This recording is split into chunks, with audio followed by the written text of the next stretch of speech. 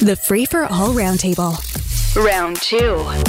On round 2 today, Richard Crouse is here, host of the podcast Last Call with Richard Crouse, Robert Benzie, Queen's Park Bureau Chief at the Toronto Star, and Sunira Chaudhri is an employment lawyer at Workley Law.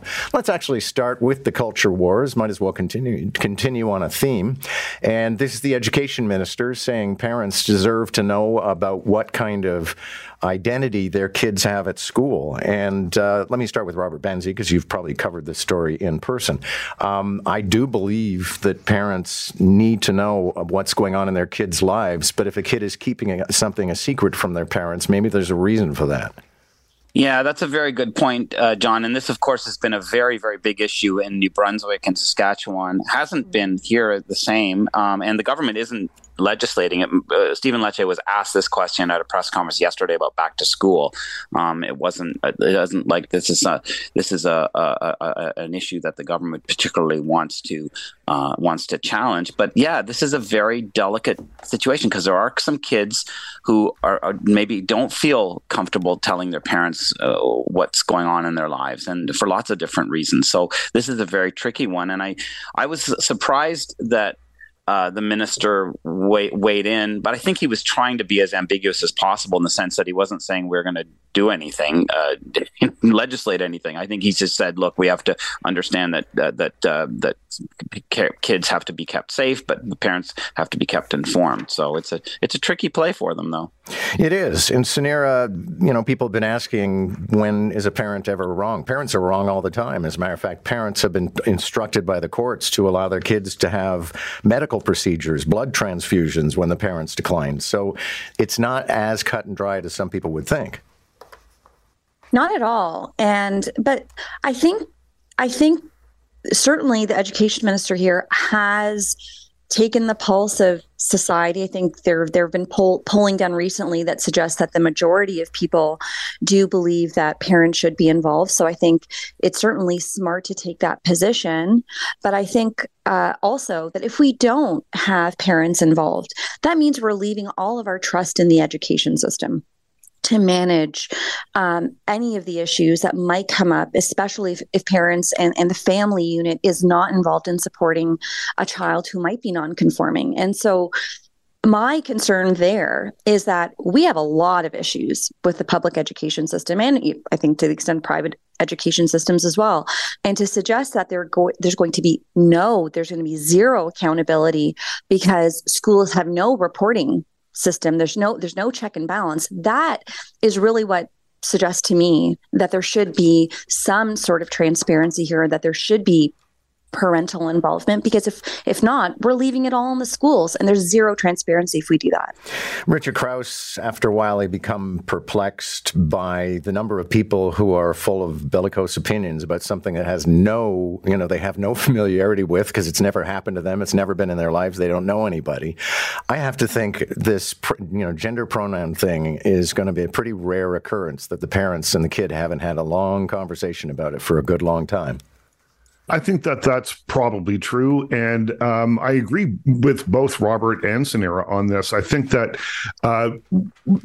Lecce was being kind of ambiguous in his language yesterday, but I do think that parents have to be involved. But if that involves counseling, if the child is forward enough to say in school, this is how I want to be referred to, this is who I am, but my parents won't accept that, then perhaps there's got to be a way to make that happen. And there are safeguards in school. There are counseling. There are programs for children who are having a tough time at home. So let's expand that a little bit and make sure that everyone is included under the umbrellas of the existing programs, just to make sure that everyone is safe. But I do think that the parents have a right to know, but I think that they also there need to be guardrails on this as well.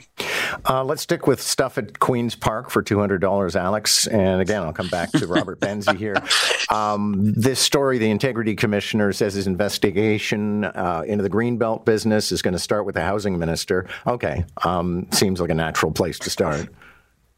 Yeah, I mean the thing is, J. David Wake's investigation into Steve Clark's moves on the Greenbelt has been going on since January, and then of course earlier this month, the Premier's office asked J. David Wake to look into Ryan Amato's behavior, and that was a recommendation from the Auditor General's report. Amato, of course, is Steve Clark's former chief of staff, who was the one who personally selected the Greenbelt lands that were removed, the 14 of the 15 parcels that were removed from the Greenbelt. So this is a very complicated situation that's ongoing. And then we see this morning Premier Ford issuing a statement that he's not happy to hear that some land is already being flipped, the land that was rezoned, that is allowed to be developed, and then it's up for sale, and that government is not happy about that. So it's a very fast-moving story, and it's a big problem for the Tories. They've got a big headache on their hands. Speaking of real estate, great column by the architecture critic at the Globe and Mail today about Exhibition Place. And he says 50 weeks a year, if it's not an auto race or the X, it's just dead. And we've got to come up with a plan. Richard, you've probably spent some time down there. Do you have big dreams of what it could be? Well, I suppose so. I suppose I have big dreams of what it could be, but it's been like this since I've lived in Toronto for the last 40 years. There's really nothing down there. And even if you do plop a nightclub in the middle of it, when you get out of the nightclub, you're in the middle of nowhere if it's February and you're on the CNE grounds. I mean, what it would take to redevelop that, to turn it into a thriving community, is a total rebuild. You'd have to, I think there's room down there, put condos down there, build a new Liberty Village, put something down there that, services people, helps with affordable housing, helps with housing in general. And then we can, keep the legacy of the CNE in there somewhere. But man, there's just nothing there. And it's been that way forever. It's never been a place that you would go for, 50 weeks of the year. Yeah, Sunira, we were talking on round one that almost every town and city has a fairground that they use once a year for about 2 weeks, and then it just sits there. I mean, they have one in Ottawa, and the fairground here. I mean, it's not even a great place for cycling. Sure, John, but it's usually, I think a lot of cities have that, but it might be closer to like an industrial or a mall type parking lot, not in sort of the jewel location of the city. When I used to live on King West, and every weekend I would go out running around the Ontario Place CNE sort of area, and absolutely deserted, except for other runners or folks riding their bikes. There isn't a throughway, so it's not easy for cars to even sort of navigate that area.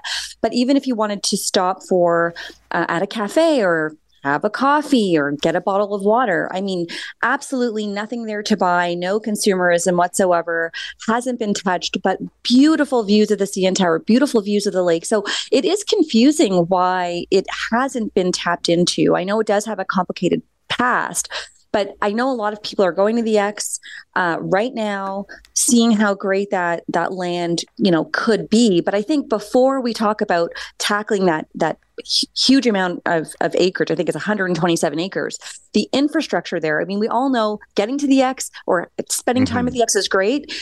Getting there isn't great. So if we can't increase, the infrastructure to support that area, we can't talk about developing it quite yet. Okay, and last word, Robert Benzie. It comes to mind that we're so busy screwing up Ontario Place, maybe we shouldn't turn our eyes anywhere else.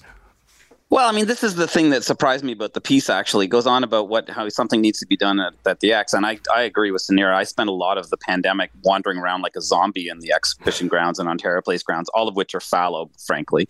And yet the piece doesn't really address Ontario Place, which is just across the lakeshore, basically, from the exhibition. So, I think for sure we need to look at these places. You can't just leave them as fallow kind of parking lots or fields. So something has to be done. My first job, actually, John, was as a gate guard at the exhibition in 1983 or something like that for $4.65 an hour, I think I earned, which I still remember to this day. And I had to punch a clock and everything. It was quite a job, let me tell you.